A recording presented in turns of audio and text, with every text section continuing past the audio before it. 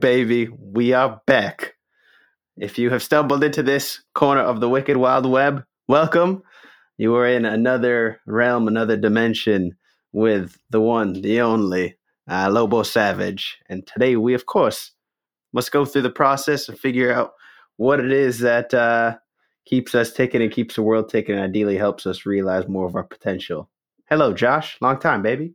Hello, sir. Hello, sir. Thank you for having me once again. How are you doing today? We're coming off of a holiday weekend. Actually, no, not a holiday for Canadians. My brothers up north. Tough times, man. It must be nice. You got full bellies for the turkey day and Yes. full spirits of gratitude and all those things. It's always it's funny. It's ironic that gratitude leads straight into Christmas and the capitalist fucking let's eat it all. Literally, you get the day, you eat a major feast, and then of course, for years now, Black Friday has continued, which is our capitalist holiday, consumerism at its finest. And literally, they kept pushing back the start of it to where it doesn't even start on Friday. It actually starts on Thursday. Most of the sales began at the beginning of the week. So after you're done having a merry time and so thankful for your time with your family, you're going out to purchase trinkets immediately after to try and get something tangible that says you love someone, which is absolutely ridiculous. But it's the American way. Is it? Because yes, well, personally, yes. But this is the 5 love languages where there's gift giving, there's quality time, there's all the thing that my girlfriend's taught me. But I just feel as if the gift giving could be a little bit of a cheat code or the consumerism because it's just like, shit, I don't know, haven't put much thought in it. Bang, $50. That'll buy me some time to let them know I'm thinking about them, I care about them. But the ones that you really want are the ones that like people, there's some thought and care that's like, oh shit, this person thought about me and cares about me and took time and I'm evidently part of their consciousness and experience, which you can get from a gift. More likely than not, though, I'm getting some Roblox or some Legos that I may or may not play with, you know? This is true. And then the gift giving is quite complicated because there are those out there that gift give at a specific amount, and gift giving becomes very transactional. It's like, oh, all right, and I got a blender last year, so they spent $35 on me. That's my budget for them. And then it becomes this tit for tat tennis game, or then you have the guy who buys his girlfriend something way over the top, and you're just like, he definitely cheated. Like that's there ain't no way. It's the only reason why. So gift giving is just a funny thing. I try to let it come off the top whenever I do gift give. I always try to, tap into something I may have heard someone say, and then they think that I wasn't listening, and then bam, oh, you wanted to. But okay, so play devil's advocate. You go over the top. You hit something that hits so close to the core that you're like, holy shit, Josh must have been just paying 6D chess with me and paying attention to all the different cues I didn't know I was dropping. You surprise, you wow, you drop the panties of your friends and you impress them so much. Could they not just say, what the hell this motherfucker do to me? Why he's sweetening me up and buttering me up? So you're stuck between a rock and a hard place. Exactly.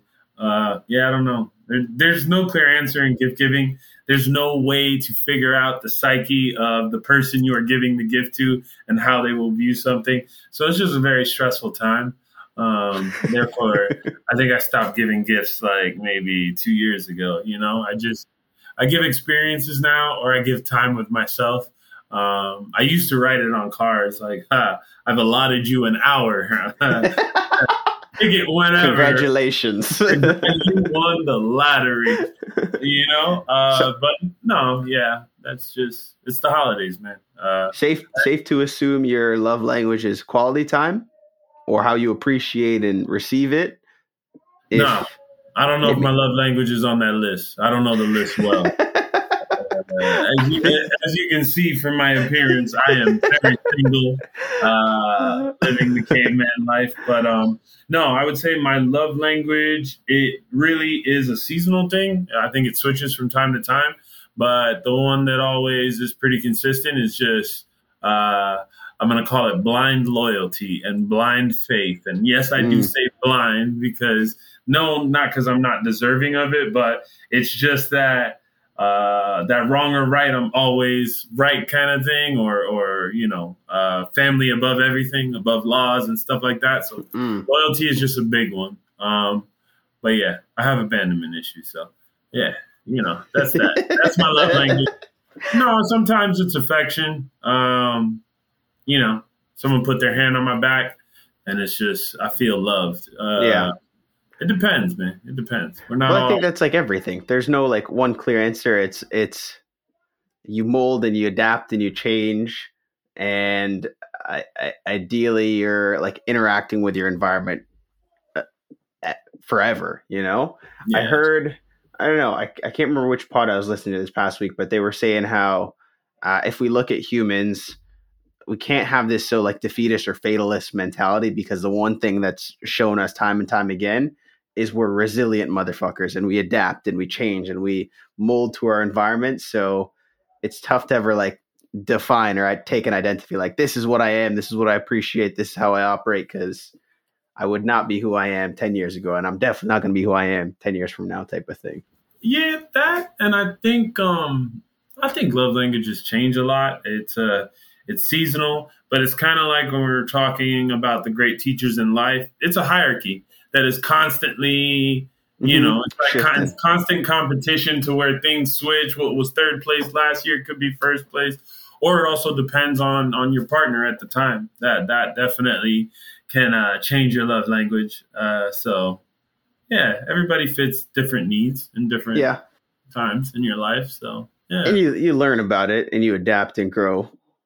Yeah, I do think gifts change. The one that I don't know, this I have a gift on my desk right now, actually, from my Uncle John Joe, my godfather. He gave me this book. He had mentioned it last time we saw him. It's called Dove. Robin Lee Graham, the true story of a 16-year-old boy who sailed his 24-foot sloop around the world to discover adventure and love. I don't know. I feel like 60? 16, 16. Oh, I thought you said 60-year-old boy. I was like, I don't know what. that's a man. That's a man.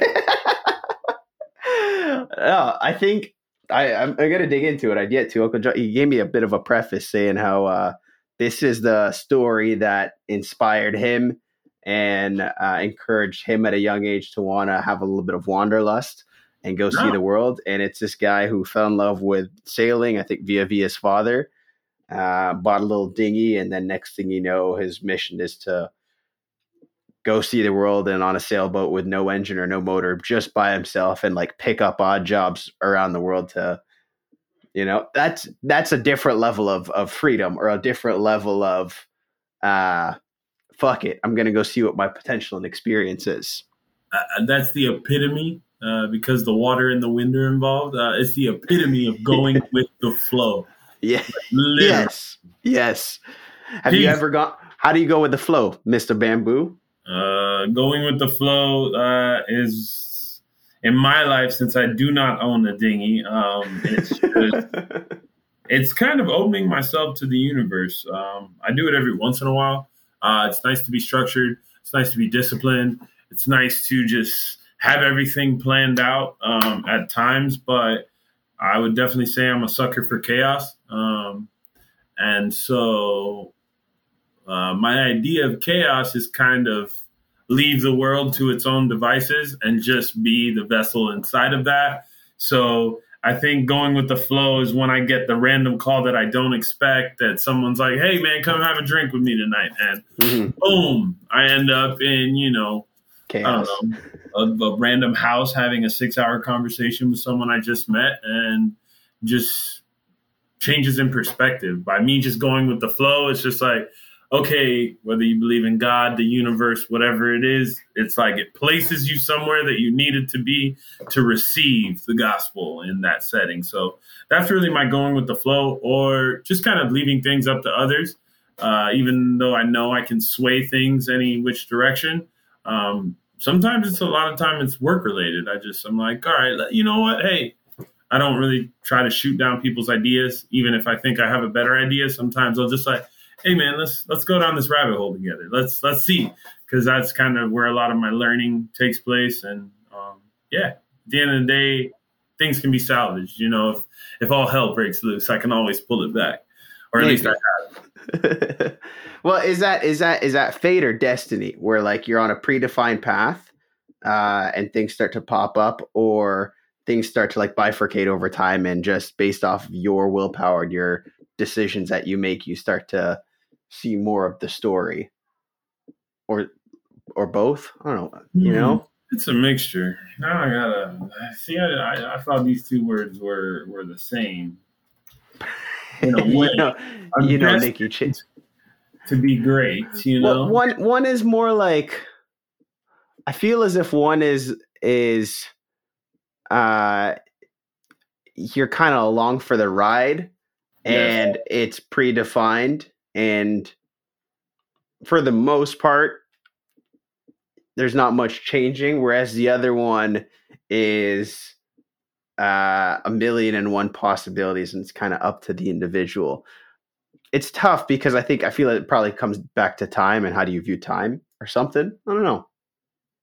Yeah, so it says destiny is the events, it's a noun, the events that will necessarily happen to a particular person or thing in the future. But fate is the development of events beyond a person's control, regarded as determined by a supernatural power. But it's similar to destiny. So they're very close. Yeah, I don't know. I think my view of life,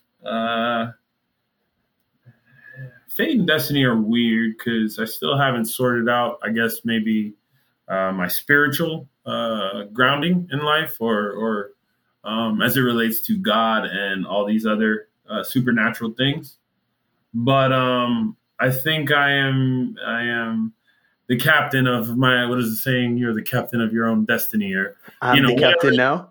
Yeah, no, not captain, but yes, basically. So I have those moments where it's like I like to practice letting go of control. Ultimately, you know, things are always outside of our control, but sometimes as I move forward in life and I'm just hitting all my little tasks to build up to the bigger goal, I feel very much in control. And when I'm too in control, I get bored. I like challenges. So then there comes those times where I go with the flow and I just let go of everything, you know, and see where it takes me, or I try to manipulate life slightly and then let the universe respond. It's like in that case, it's checkers, you know, we're just tit for tat and me and the universe, you know, it feeds my God complex, you know, so I think all right, yeah, wait. But then is that like, I don't know, it's almost as if you're like the ever student. You're just trying new things, and you not get bored. You get bored because you've put in reps, you've understood. And now at some point, like, all right, now I got to go be a little more uncomfortable and like step into something where I have to figure it all out again. And then through that process, it's growing. Yeah. I think it's more focused on practicing being uncomfortable. Like, here's the thing. There are a lot of people on this planet that I've realized. I'm going to say there's a lot of women on this planet, I've realized, that like to... Already taking 50% of people and putting them in two buckets, boy. No, and there's nothing wrong with the statement I'm about to say. I don't think I should be canceled, but I think women are very rigid, and they schedule things, and they like to be on time and stuff like that. And I'm a bit more relaxed. I like a bit of chaos. If you tell me the party's at 6 o'clock, I'm pulling in at 9. And I've probably already been to 2 other parties, kind of thing.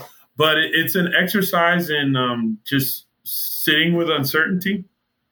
And the more I do it, the easier things are on me when it's a major event. It helps me put things in perspective. It helps me understand the limits of my personal power, because when I let go of power and I just survive somehow, like ultimately it's like, all right, will I survive? You know, it's you've just been through something, but did you die though? And so that's just on a way more extreme level. We don't have to dive into that because There's probably some influential children that will tune into this eventually, but no, it's just a practice in I am not in control. Can I keep the ship afloat? Can I keep the dinghy going? Yeah. But I like to take the chances because it's the testing of the boundaries, and within reason. Within reason. I think but it's tough because within reason is so subjective. Yes. I was tuning into, I think it was a much older episode, relatively speaking, but I was tuning into Steve-O on Joe. And he had a bit of a shtick. Well, granted, take Steve-O for what it is, but he had a bit of a shtick because at one point Joe was commenting saying how, those guys that walk on the edge of like cliffs and skyscrapers, it's just a wild phenomenon.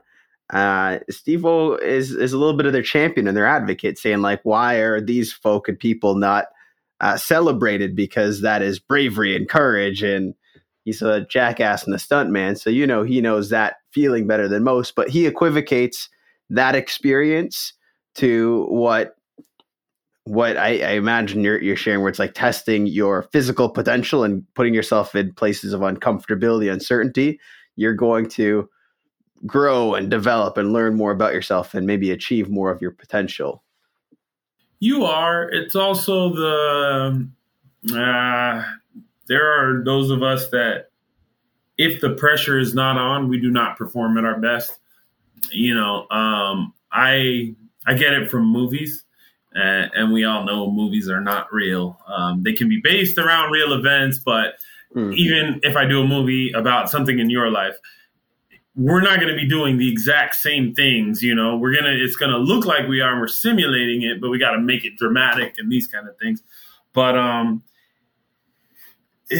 it's a mixture of creating a pressure where there really wasn't that much of a pressure, or warping my mind to see things as life or death, so that I'm like, all right, I got to be on point, really knowing what you're made of.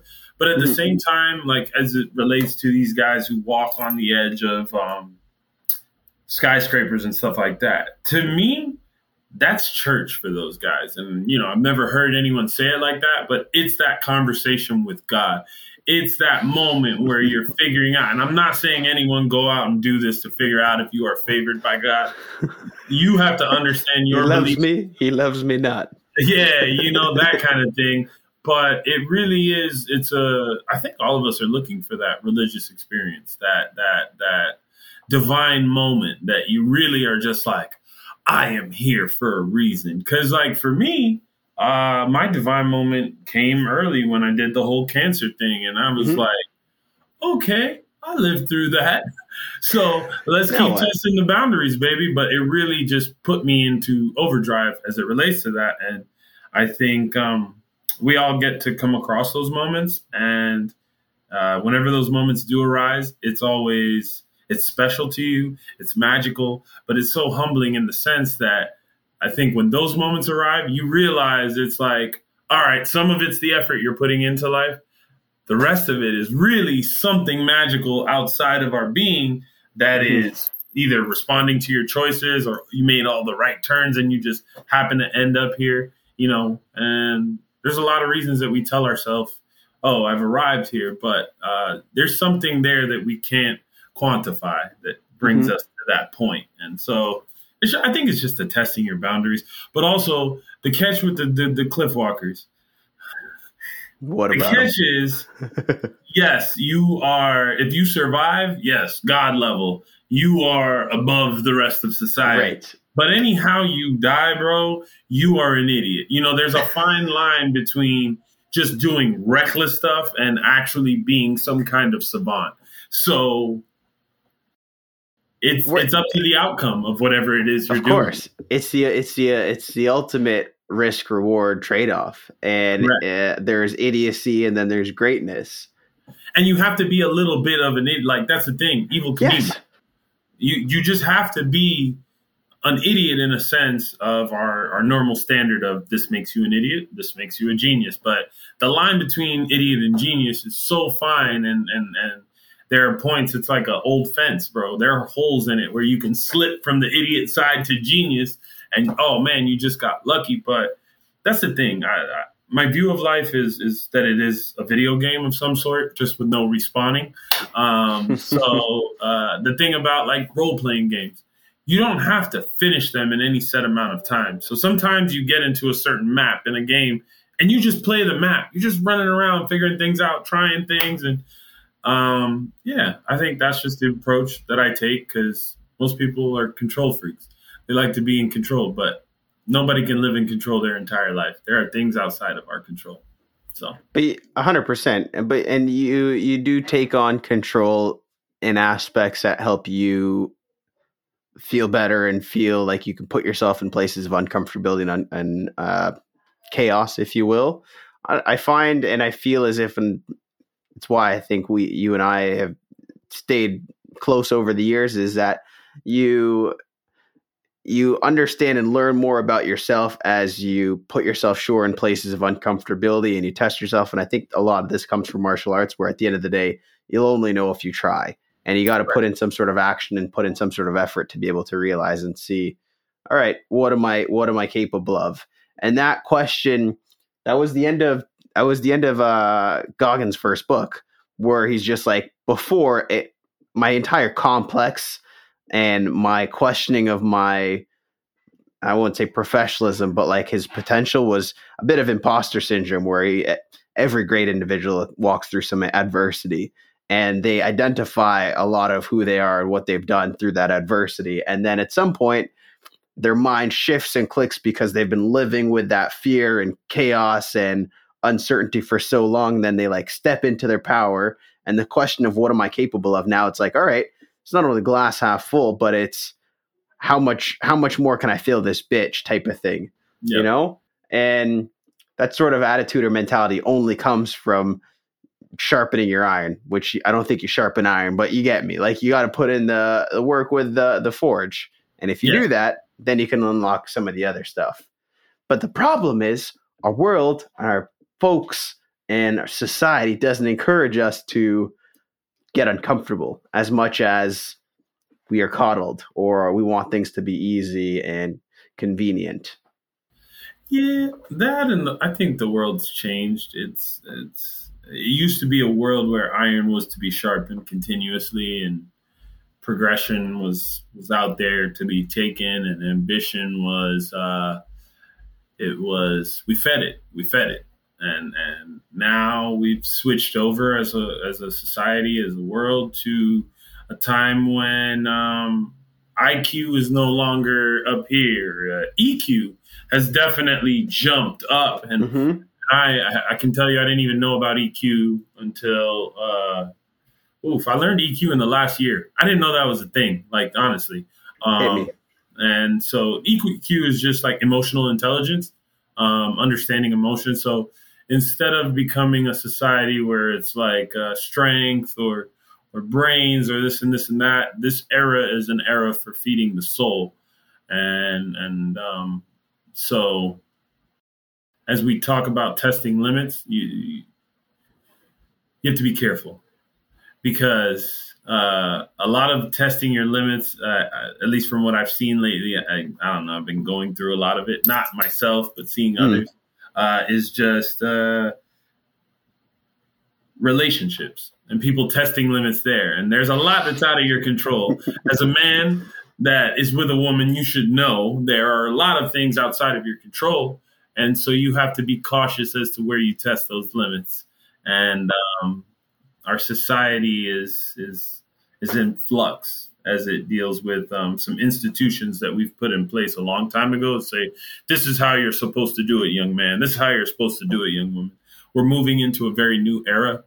Identity is being questioned, and it's just a scary time. So when we talk about me testing limits, these are all personal limits.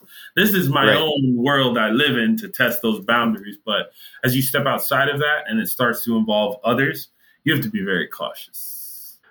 I think so, because everybody has a different comfort level, if you will, and you can't project that on anybody else. Ideally, of course, you can find people that like-minded individuals, and you look at the world in a similar fashion, and you test yourself in a similar fashion. But there's also growth and development that you get from seeing somebody and being with somebody and being friends with somebody or interacting with somebody that looks at the world night and day. That's just perspective, if you will. And it's not one is right nor wrong, but it's just making sure you have that conversation and you're not putting on your blinders to a different part of the world. And I think you're 100% right. In relationships, what I find both professional, personal, intimate, all of them, it comes down to trust and communication. And trust comes from if you communicate things. And even your relationship with your friends, because that's what I think journaling is, where it's just writing down your thoughts and having a conversation with somebody. But if words go unspoken, then expectations are very different from all different parties, including yourself. Trust can break down, and next thing you know, I don't know, it's just not what people originally anticipated. Yes. But it becomes really challenging because, I don't know, in this day and age, your attention is fought for in 1,000,001 different ways. So it's hard to protect the time to communicate and actually share honest thoughts and feelings and emotions, you know? It is. And intentions. I think we all have intentions for ourselves. Others have intentions for us. There is the man you are. There is the boy your parents raised. There is the man your spouse thinks you're becoming. You know, there's all these different versions of you that happen to have to live inside one body. And so there's that war that goes on inside. And, you know, sometimes you get into things and I don't even think it's just society that doesn't want you testing limits. I think it's people around you that don't want you testing limits. Physical limits are scary for people. You know, like ice baths are a small thing. But, you know, if I get an ice bath, my mother's like, you're going to get pneumonia. And then I gave myself friggin' pneumonia once. I stayed in But I needed to know the limit, bro. I needed to know the number of minutes and the temperature of the water that broke me. And now I want to beat it. But, you know, like these kind of things, it's like I understand it. But it's not that everyone around me doesn't want me to be great. It's just they're like, this is not necessary. But isn't that why? So I was thinking about this earlier in idiocy versus greatness. It's like the fine line is humility. And if you're humble, you'll kind of go back to being an idiot or thinking you're an idiot. And then that's when you learn a tough lesson or a mistake that you then go back for round 2 or round 3 to test one more time and see, all right, maybe I am an idiot or maybe I am great. And you just perpetually beat yourself up. It's like the daredevil mentality and attitude until at some point, maybe they were right. And, pneumonia or whatever it may be. You got to tuck your tail, bro. You just got to accept it. Maybe you are a punk. You know, I've had those moments, but no, it's just like, that's just a very small example, but it's a metaphor for a lot of other things. Just approach to life, you know? And that's the thing. You know inside that you are a genius, or at least in your heart, that's what you believe. But to be a genius, you have to have that 30% of just being a complete imbecile and saying, you know, total disregard for certain things just to get past that natural block that we all have, that it's like right on the edge of greatness. There's a block, there's imposter syndrome, there's all these things, these fail safes to stop you from jumping or doing that thing. You know, it's just like suicide. There's blocks because everything in you wants to survive, but it's just your mind, maybe your heart that hurts so much that you just want to die. But there's fail safes there. But just as there's fail safes for that, there's fail safes for being a genius and taking the risks or taking the chances and going against everything everyone is telling you. You know, you don't have an Elon Musk without a little bit of recklessness. You don't get that. It just doesn't happen, bro. If you followed all the rules, then there's a cap as to where you can get. The ceiling is very close. I don't think people realize how close the ceiling is for, you know, just what society tells you your capabilities are. So every once in a while you're faced with a decision and you have to push through. And then I call it the fuck it bucket. All that, but it is all that concern, all that doubt need to be thrown in there, and you just need to jump, you know? It's like people that go bungee jumping and they're like, hey, wait. Can you take the cord one more time for safety? And the guy just shoves you and you fly off screaming, but that's needed. That last minute, hey man, YOLO, like YOLO was a very dangerous phrase because people were using it in the wrong way. And it most of the time ended up in alcohol poisoning. But really, it's a great phrase because it's the moment where you're just like, the fear of not knowing has become greater than the fear of just, the actual task at hand. So, yeah, I think it's a lot of that.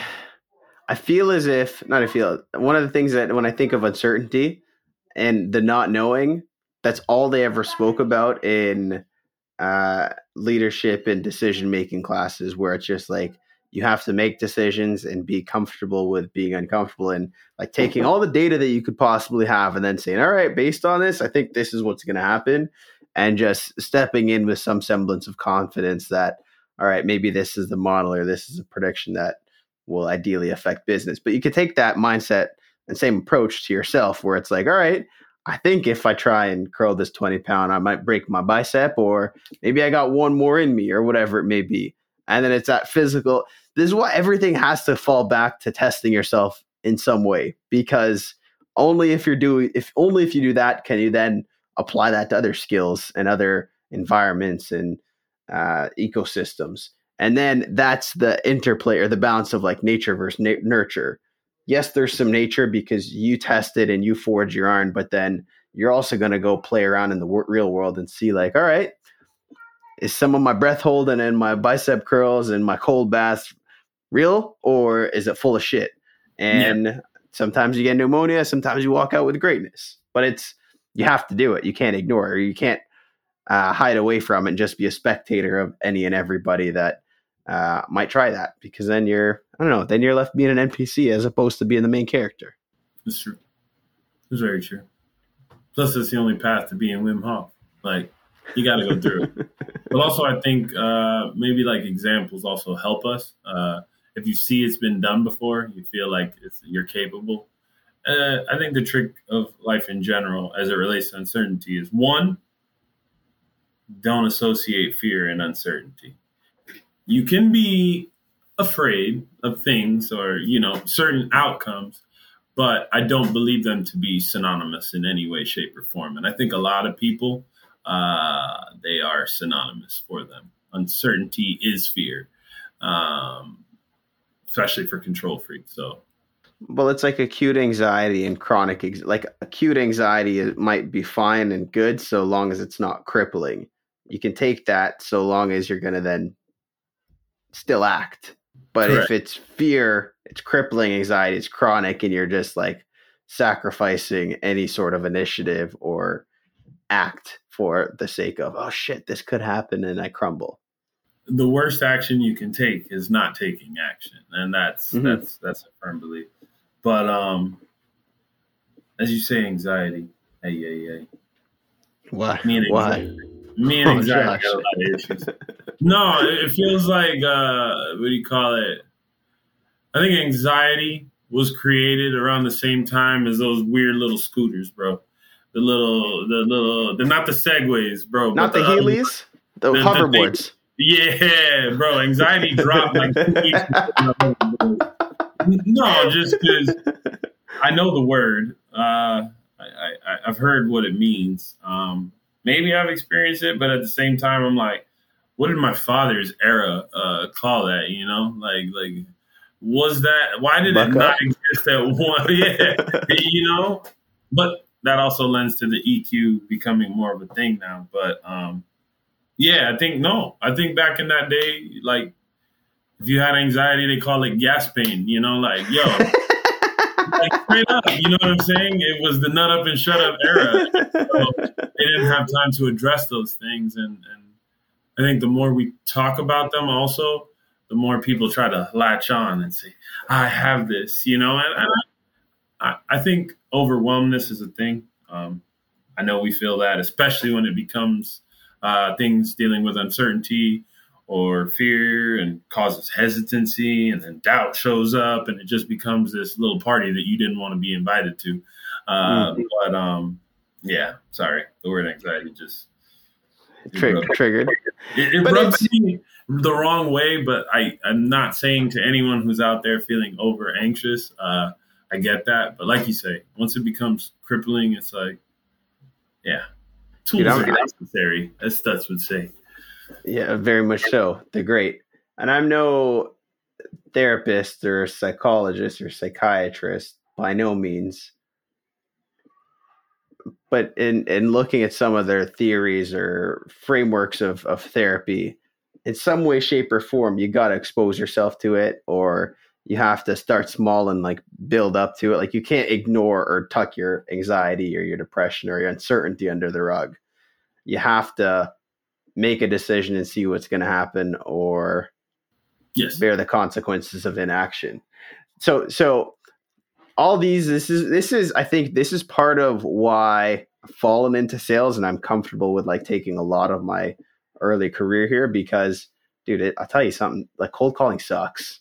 Cold calling is horrible experience and that feeling. is uncertainty, bro. You know, but you gotta click the button. That you do, and that ties into everything we were talking about before, especially as I was saying, testing the limits, but involving other humans. Cold calling is probably, I hate it the most in your whole entire industry because it just seems like the most depressing thing I could ever take part in because you just don't know, you know? I would rather go ask freaking 11 out of 10, for a dinner date than to cold call somebody just to sell them stuff. It's sales is hell, bro. You chose hell, and I respect you for it. But it was by accident, dog. I didn't know this is what I was stepping into. Are you sure? I'm 100% sure. You have a choice now, but I don't know. I'm a firm believer, and I push everybody to step into it some way. But it's funny because all the like philosophical topics or societal topics we'll take on just for our curiosity's sake. A lot of these ideas are pulled from sales of just like, guys, I know it sucks, but you can't get stuck in analysis paralysis. You cannot like just press the button, see what happens. Action over inaction. You got to plan you have to have some sort of intention or goal on any and all of your calls. Otherwise, you're going to be reactive and just wait for the world to kind of unfold in front of you. That same process is the same thing that can be applied to martial arts, to engineering, to swimming, to finance, to like any and all processes. Just that, like, hey, you are going to be a master at some point if you put enough reps, and then you're going to eclipse, and then you're going to have to go be a student again by learning something new and putting yourself out there and being uncertain in a new topic. And slowly but surely, you'll amass more and more skills and competencies to be able to say, all right, I am X and I can handle all these problems. Or you don't have to, and you can just stay in your lane and not limit your potential, but limit your potential, limit how far you could potentially see what you're capable of. Yeah, sales is just like a nightmare, but I think the beauty, no disrespect to your field, it's just literally it's something I do believe that I could not do. Well, I could do it if I really put my mind to it, but it would be a very, very, very, very painful process, which actually, now that I think about it, might have been a good route to go. But no, it's just there's so much uncertainty. And then when you say you fell into it by accident, and now when I hear you speak about your industry, it's this love-hate, but super admiration for those who excel at it and have definitely offered different perspective to approach to sales. It's just like, it's based in human interaction. That's all it is. I even think of it as a type of sorcery, bro. I don't think of it as necessarily a skill set. You guys are wizards of a sort when you're really good at it. You know what I'm saying? It's magical when you're good at it. 100%. And trust me, dog, I'm not the wizard. And I've seen wizards. Here's what I've seen them, and I'm like, how? What did you do? I tuned in. I was in on the call. This happened, and I thought it was going to go here, and the next thing you know, it got left tornado, and now the deal's closed. And it's dead ass. It's this sixth sense. It's this intuition I've seen that they have But like any and all things, they only have it because they've gone into all these different experiences and conversations and failed a million and one times in uncertainty. That now they're acting with a level of confidence. Was like, oh, I know that if I do this, shit, got to avoid that left corner and go here, you know. And it seems like sorcery, but it ultimately comes to a shit ton of trauma behind it, where they are now avoiding all of the red flags and signs, you know. But I don't know. I feel like that approach can be taken in so many different things. And in the same way, it's this now. What's interesting about this space is a lot of the brute force, old school mentality of just like shut up and buck up, chump, which is a huge part of sales. Don't get me wrong. Is now also complemented with this EQ heavy side of things, where you got to break it down, you got to analyze, you got to think, you got to be empathetic and compassionate. Couple that with some buck up and shut up, and then it's like this next level phenom, you know. But it's so hard because there's a million and one different gurus and scientists out there trying to figure out what is the sauce. Yeah, and I think everyone's sauce is different. Would you say, for let's just take sales for the example, can it be taught, or are you born with it? And I have this issue with leadership a lot. To be labeled a leader, sometimes I think you have to be born with it, right? Just to really excel at being a leader. And if you're not, and you were just taught the ways of leadership, you usually are just maybe a good manager. You can be a good manager, but you're not a leader in a sense. So like, as it relates to sales in your industry, I'm sure you've been in it long enough to see people come and go, have people under you.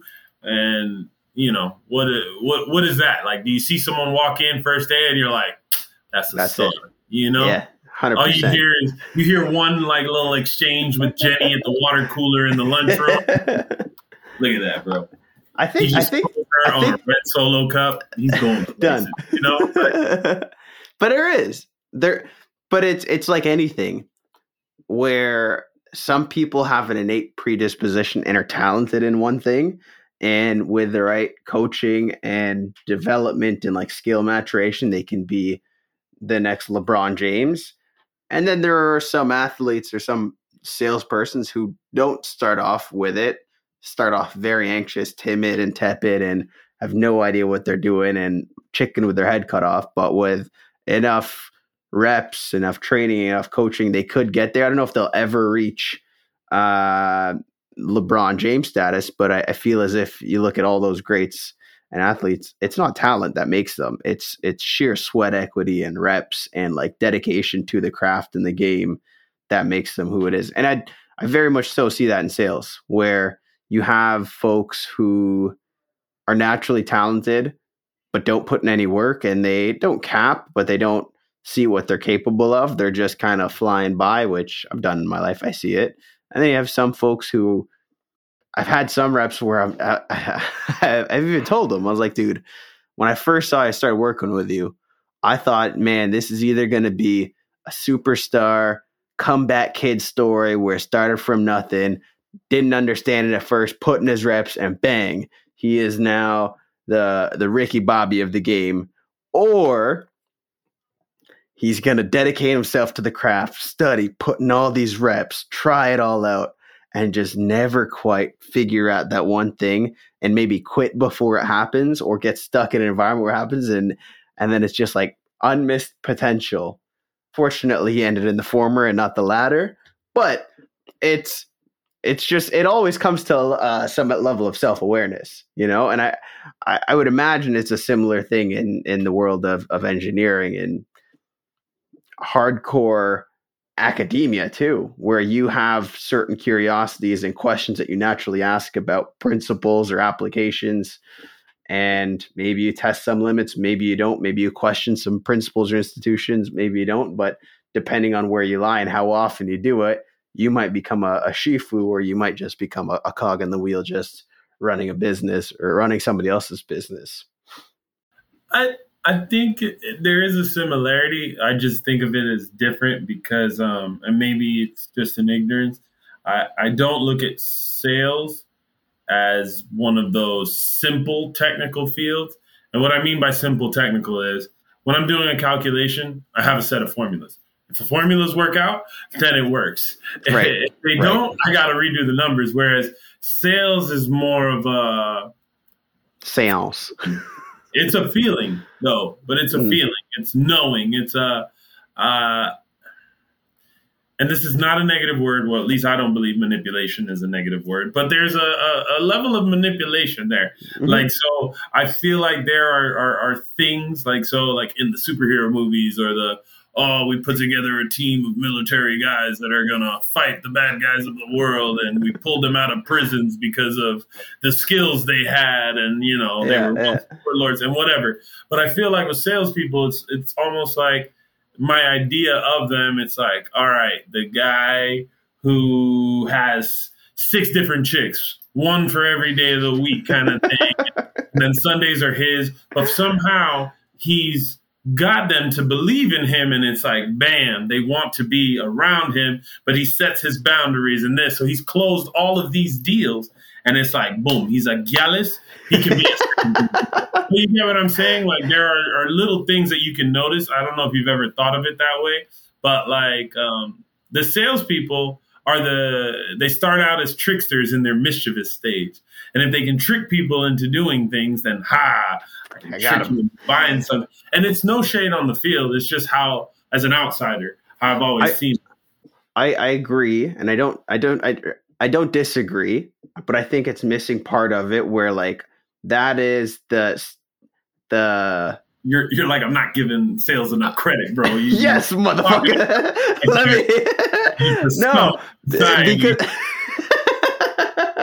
No, because the raw talent are the mischievous ones that have just through interacting and exploring in their own world, they figured it out and they've started to just put in their reps and like, I know I can get this when I get this, and Bob's your uncle. But then there's also the one that has one girl has been married to them for 25 years, but then studied all the guys that have 6 girls. Like, how did he do that? And he's taking that psychological principle and applying that to how can I. So I say it because it's like in the same way, if you look at UFC or MMA, there's no one king, or the king constantly changes in the style of what that looks like.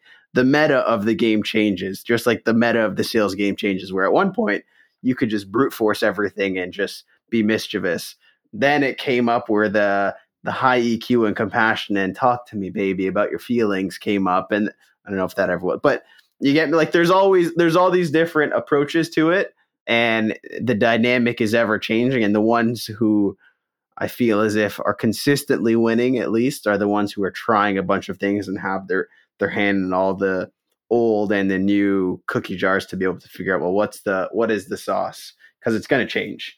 And as soon as you get comfortable with being on top or comfortable with a certain tactic and you don't change or try something new, is when you become stale and outdated, and the next generation kind of comes up behind you. You ever come across somebody in your industry that you just felt it was a futile effort to attempt to really invest in them, say? Like in work. No, I'm just saying, like at work. Yeah. Ever in your career, have you hit a spot where you're just like, bro, work with me? You try all your different sorcery as a salesperson, and you're trying to do the take you under the wing, but then you realize, bro, I'm just carrying a dead weight almost. Dude, look, and I've also been on the other side of the coin where I've myself been. You were the dead weight. I was the dead weight boy, so I've seen both sides, and I don't feel as if nor think that just because you're a dead weight now doesn't mean you're a dead weight forever. No bad blood in terms of like the guys that canned me as an example. It's just timing, and it's just what's currently going on. What are the needs right now? And do they match with what's being presented? And ultimately, it'll come down to people. Does that one person want to commit and dedicate the time, energy, and sweat equity is to figure out, well, why is it not working? And what is it that it's going to take to work? Correct. And I'm okay with that. And I'm also willing to, and I have gambled on folks where it's like, somebody would turn a blind eye, or they are the dark horse, if you will. How I'll always chalk it up is I'll continue investing. We'll keep trying. We'll continue trying to figure out, well, what could potentially make it work so long as there's actually more effort on the other end. Correct. Because I feel as if motivation, initiative, drive can't come from an external force, from a manager, from a peer, from a supervisor. It has to come from, you have to do some fucking soul searching to be able to say, you know what? No, I want this, and I'm going to try all these different things. I'm going to try what you're recommending. And if it's still not working, still not panning out, well, I have some data beyond just like, well, it's not working. What do we do now? Yeah. And I only say that maybe it's just in the space and time where I'm at, because generally worked with smaller scale companies or growth stage companies where it's like, well, you don't have time for fat, but there's just a slimmer margin of risk that you're willing to take on. And especially if it's like a big opportunity in front of you, you want the right keystones in place to be able to maximize the early question of, well, what are we capable of here? And then you get to a level of maturation in a company growth stage where it's like, all right, well, now that we're here and we have a little more stability and predictability, we can start to take on a little more risks and gamble on some folk and invest and grow. And then you get the Silicon Valley 21st century, the lunchrooms full of cereal and popcorn and everybody's playing ping pong as opposed to buckling down and doing some work. Both are important, but time and place. And yes.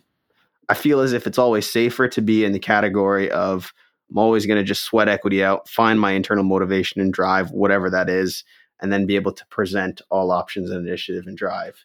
If you're not doing that, then you have nobody but yourself to blame. And I just want to be able to, at the end of the day, not be able to like say, shit, I missed one thing. I could have tried this and it's too late now. But have you worked at larger companies, larger than I have? Does that culture exist, or how does that culture exist? The nurturing culture that doesn't exist. I've worked in larger companies. I would say I've been in the industry for 11 years now, a little longer than 11 years. And I've seen a lot of people come and go. Like I said before, I think engineering is a bit more technical. So I would make the broad statement that anyone can do what I do. Can they do it to the level that I do it? It's going to take a lot of sacrifice and a little bit of ego, a whole lot of balls, and a ton of time to get where I am. But pretty much anybody can do it. And I think I've come across a full spectrum of different people, different drives, different things. That some of them are pulled by things, some of them are pushed by internal things. And I think we've talked about it before, how pull and push are two different strengths as far as a force. One is better than the other. But ultimately, there have been, let's say about 20%. It's rare that I run into them, but when I do, it's very frustrating. The people that I'm just like, are you incompetent or are you just lazy? Are you, what's stopping you from just, if you're going to do something, do it to the best of your ability. And I don't think the culture exists inside my industry. I just think it exists within me, and it's been my contribution to the culture. But I think what I always do and how I really spread that culture is I always ask people first up. When I first meet them, before I even decide to train someone, what do you want out of life? Tell me, what do you want? What's the big thing, And then what are you passionate about is something I always ask. And then I always tell them, depending on the answers to those, is engineering is either your passion or it's a vessel. Those are the only two types of people. Nobody gets into engineering because, it's a job. You call it your vessel because it's going to get you where you need to go, or you are really passionate about numbers. And every time you hit the equal button and it doesn't give you an error on a calculator, it's like full chub activated kind of thing. And so those guys are very rare. They're very rare. I'm not going to say, that they come from a specific part of the world or anything stereotypical like that, but they're just very rare. So for a lot of us, it's just a vessel. And, but I think you can be born to be an engineer. And even if you're not born to be one, you could be one.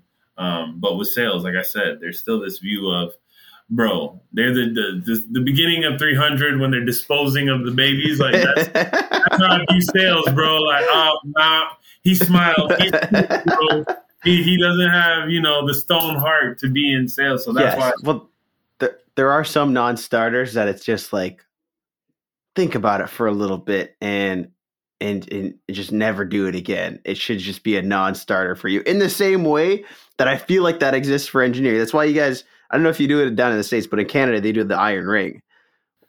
When you're part of the big boys club, yes. And you make it, and then there's this big ceremony, and I think the story is something along the lines of like the iron ring. It no longer is, but way back when there was an error in an iron bridge, and it collapsed, and then they made these rings for all the new engineers that are now indoctrinated each year over year. And it's a healthy reminder of effectively incompetence. You cannot be incompetent. You cannot breed nor make silly mistakes. Otherwise, you're cut. You're separating the wheat from the chaff. And that exists in sales insofar as like there's shit that pissed me off. If you start a cold call, if somebody cold calls you out of the blue and says, "Hey Josh, how you doing? How are you?" Immediately I'm like, "Who are you? What do you want?" And I'm picking up a number out of nowhere. Click. Click. It's shit like that where it's like you have limited opportunity, you have limited questions, you have limited space. You can't waste it. It's like writing, and they tell you in your first paragraph you have to have the attention grabber because you only have this amount of time to keep your reader going. And so, yeah, you lose it. But that's the sauce in itself, because I figure all of you have signature attention grabbers. You have your own thing that it's like, haha, that's the Nikki method, bro. Never fails kind of thing. Or it fails all the time, but Nikki's still pushing it, but it's gonna work. No, it's a fun game. It really is, and I think it's fun now. At least for the last 5 years, it's been. And I think I got at least 5 more. And those that say, "Yo, I want to play. I'm game to play as well." Just like do some bare bones research to be like, all right, what's the meta look like right now, so that we can like not go in with complete ignorance and just be rolling random dice to see what happens. Because go learn somewhere else. Like go figure out table stakes on YouTube, and you can figure that out on YouTube and come to the big boys table. And would you look at that? You got your iron ring online. So much easier, but you get in trouble. I was going to say, so wait, they actually have an iron ring for sales in a way, or? No, I mean, there's, I'd say it's just everybody has a BDR rule, like a BDR, business development rep. Your job is to generate pipeline. It's to generate interest, to garner interest. You're not closing the deal in any capacity. It's your time in the trenches. Yeah. Some people, like for me, the closest thing I had was when I was selling photocopiers, and that was door-to-door cold calling, which I feel like that experience is similar to like what you would get to like work in the line at McDonald's on a grill. Like it's a certain level of grit that is built inside there. Yeah, and people look for a lot of through it. Yeah.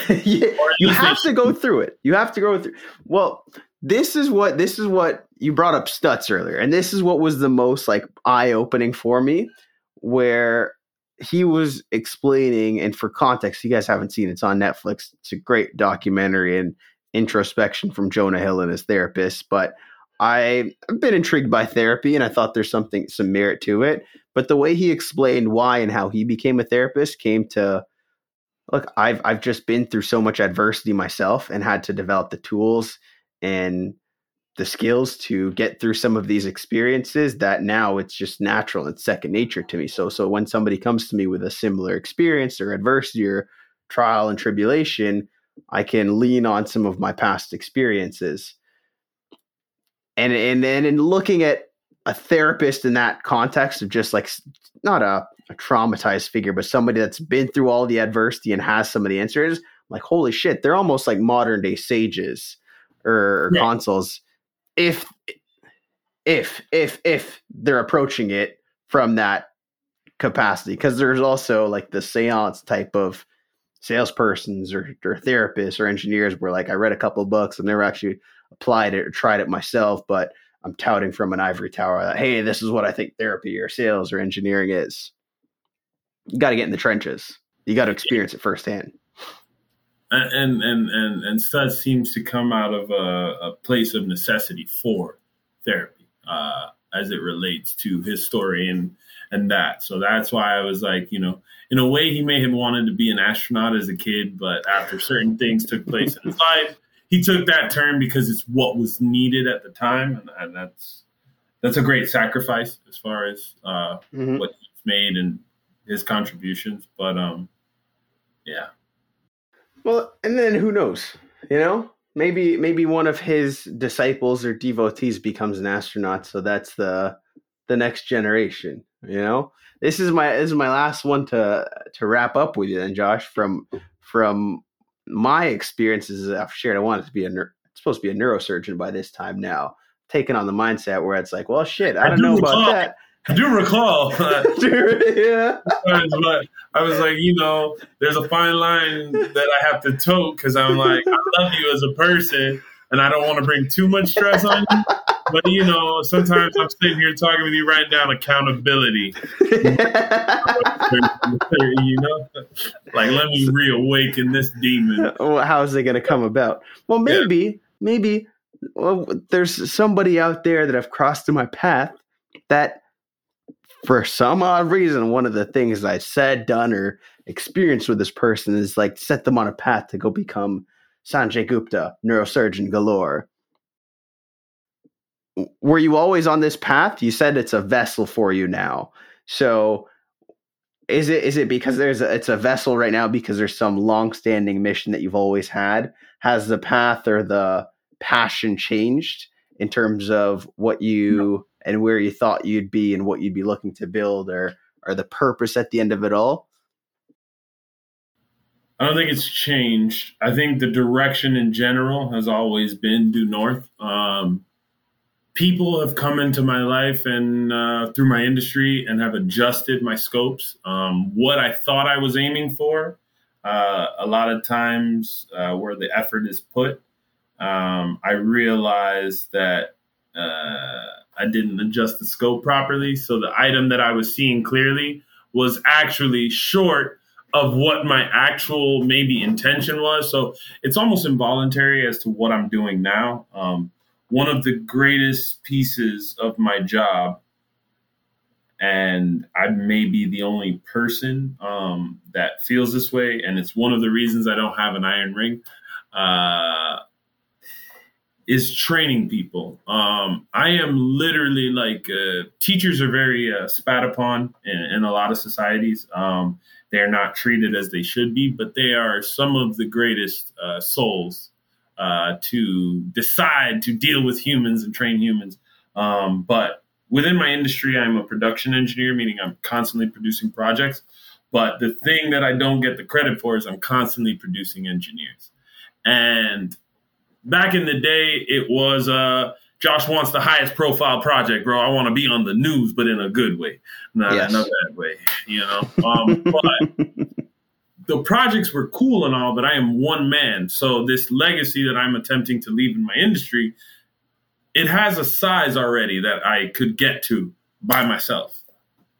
The production of engineers, meaning I produced an engineer from scratch. He knew nothing. I taught him everything, and now he's out doing projects, has widened the reach of my legacy. And so there's a thing where now when engineers that I've trained do projects, there's a level of pride that fills me because I'm so proud of these guys and like just the simple fixes to some bumps in the road on that project. And I see little pieces of myself in the project because I'm like, damn, I taught him that, and these things, a lot of these things are very unorthodox.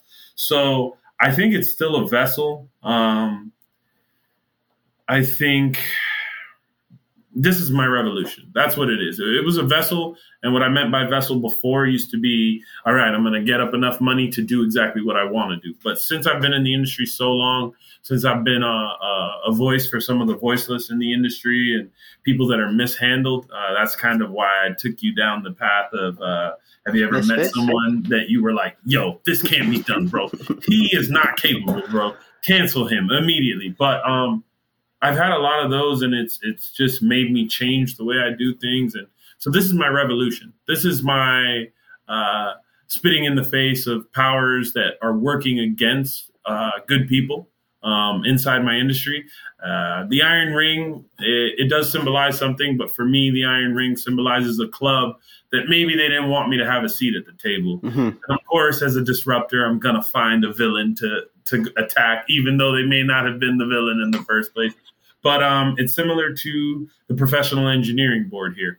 The professional engineering board here in the States is you have to take a test. And the test is based on all these concepts that you learned in college. So if you don't do it immediately after, it's going to be harder and harder as years go on.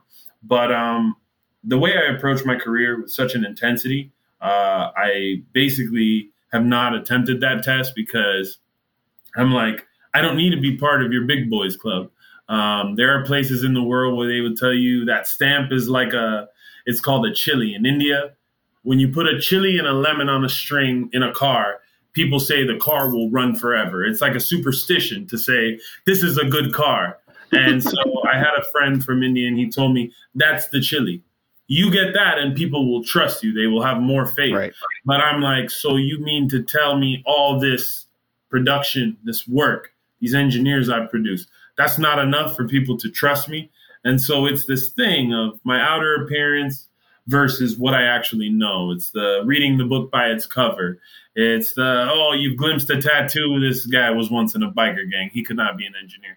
So engineering, I think I've always been heading in one direction, but my revolution is the engineers I'm creating and the people that see past everything that I am on the outside and know that deep down I'm a really good engineer. But it's also helped me define what a good man is because of how I deal with people. It's helped me realize that I am a good man. You know, I don't have to do great things, but it's just the way I treat my colleagues, the way I've treated those that have come up under me. It's just all part of my testimonials to say, I am proud of who I am. And I look in the mirror every day and I say, damn, Josh, you're a damn good person, bro. You're that guy you read about and glorify in these books or whoever, but you live this, you know? And another thing is engineering's so technical, but for me, engineering really is a metaphor for life. And what I mean by that is I don't believe there's anything, no such thing as a good or bad decision. I believe it's the amount of work you put in or put behind that decision that you make, you know? So I can turn anything from one thing to another. And yeah, there's probably some things I shouldn't talk about for fear of so having some issues. But no, engineering really is just everything to me now. It spills over into a lot of my life, but ultimately the word engineer, it really just means problem solver. And so, yeah, it's a vessel, but the vessel's more important, and me and the vessel will go further than I originally thought. But it is me. It's like sales is you. I'm sure there are tactics in your personal relationships when you realize you're using concepts and stuff on your family or whatever. Yeah. And you're like, damn, sales was once my job, but it's in me now. It's a part of me. It's the tools that I lean on. It's everything, you know, or even just talking to a younger sibling and it's like, I need to get them from here to here, even though they want to go there. So I'm going to use my sorcery, baby, and I'm going to tell you and close this deal. But that's the thing. It's this interaction for you. Also, I believe it's a dance, and that's what it is for me now. It's a dance that you're good at. You understand the rules of and the movements of, and you take pride in it. So it engulfs you. So yeah, I think engineering, I've always headed in the same direction. It's just I didn't realize what I should have been focusing on in the scope. Yeah. So I can't. Yeah. At the end of the day, everything shifts from it's not the destination or the journey or whatever that cheesy quote is, but I think it holds true in any and all practices. You know, you fall in love with a bit of whatever it is you're exploring and trying to learn and grow and fumble in, and then you identify with it, and then slowly but surely you become this Renaissance man or woman of all these different experiences and trials and tribulations, and that is potential as opposed to just saying I am an engineer or I am a salesperson or I am X. You know? Yeah, multi-dimensional. Multi-dimensional, but if you would have caught me a year ago, I would have told you, like, when people ask, what am I say I'm Joshua. I'm Joshua first, and that's part of me trying to put the sauce on engineering. The way I do things is different. It's not by the book. I like to be a disruptor. So I'm always trying new things. So same way I approach engineering and same way I approach life. It's just it's a way of life. It's like karate, bro. Everything falls back on martial arts. It's a way of life. And I think our professions are just kind of defining how we approach things, It's another sandbox. It's another place to be like, in the same way that's what kids are. That's what your relationship is. That's what your family is. Just like, all right, let's see what this process looks like. Exactly. On that, good sir, we'll see you again soon, Lobo Savage. This was fun. We'll keep the conversation going. Remember, don't buy those expensive gifts, people. All right? If it's too expensive, people are going to think lesser of you. Write a little note. Send them a book. Love.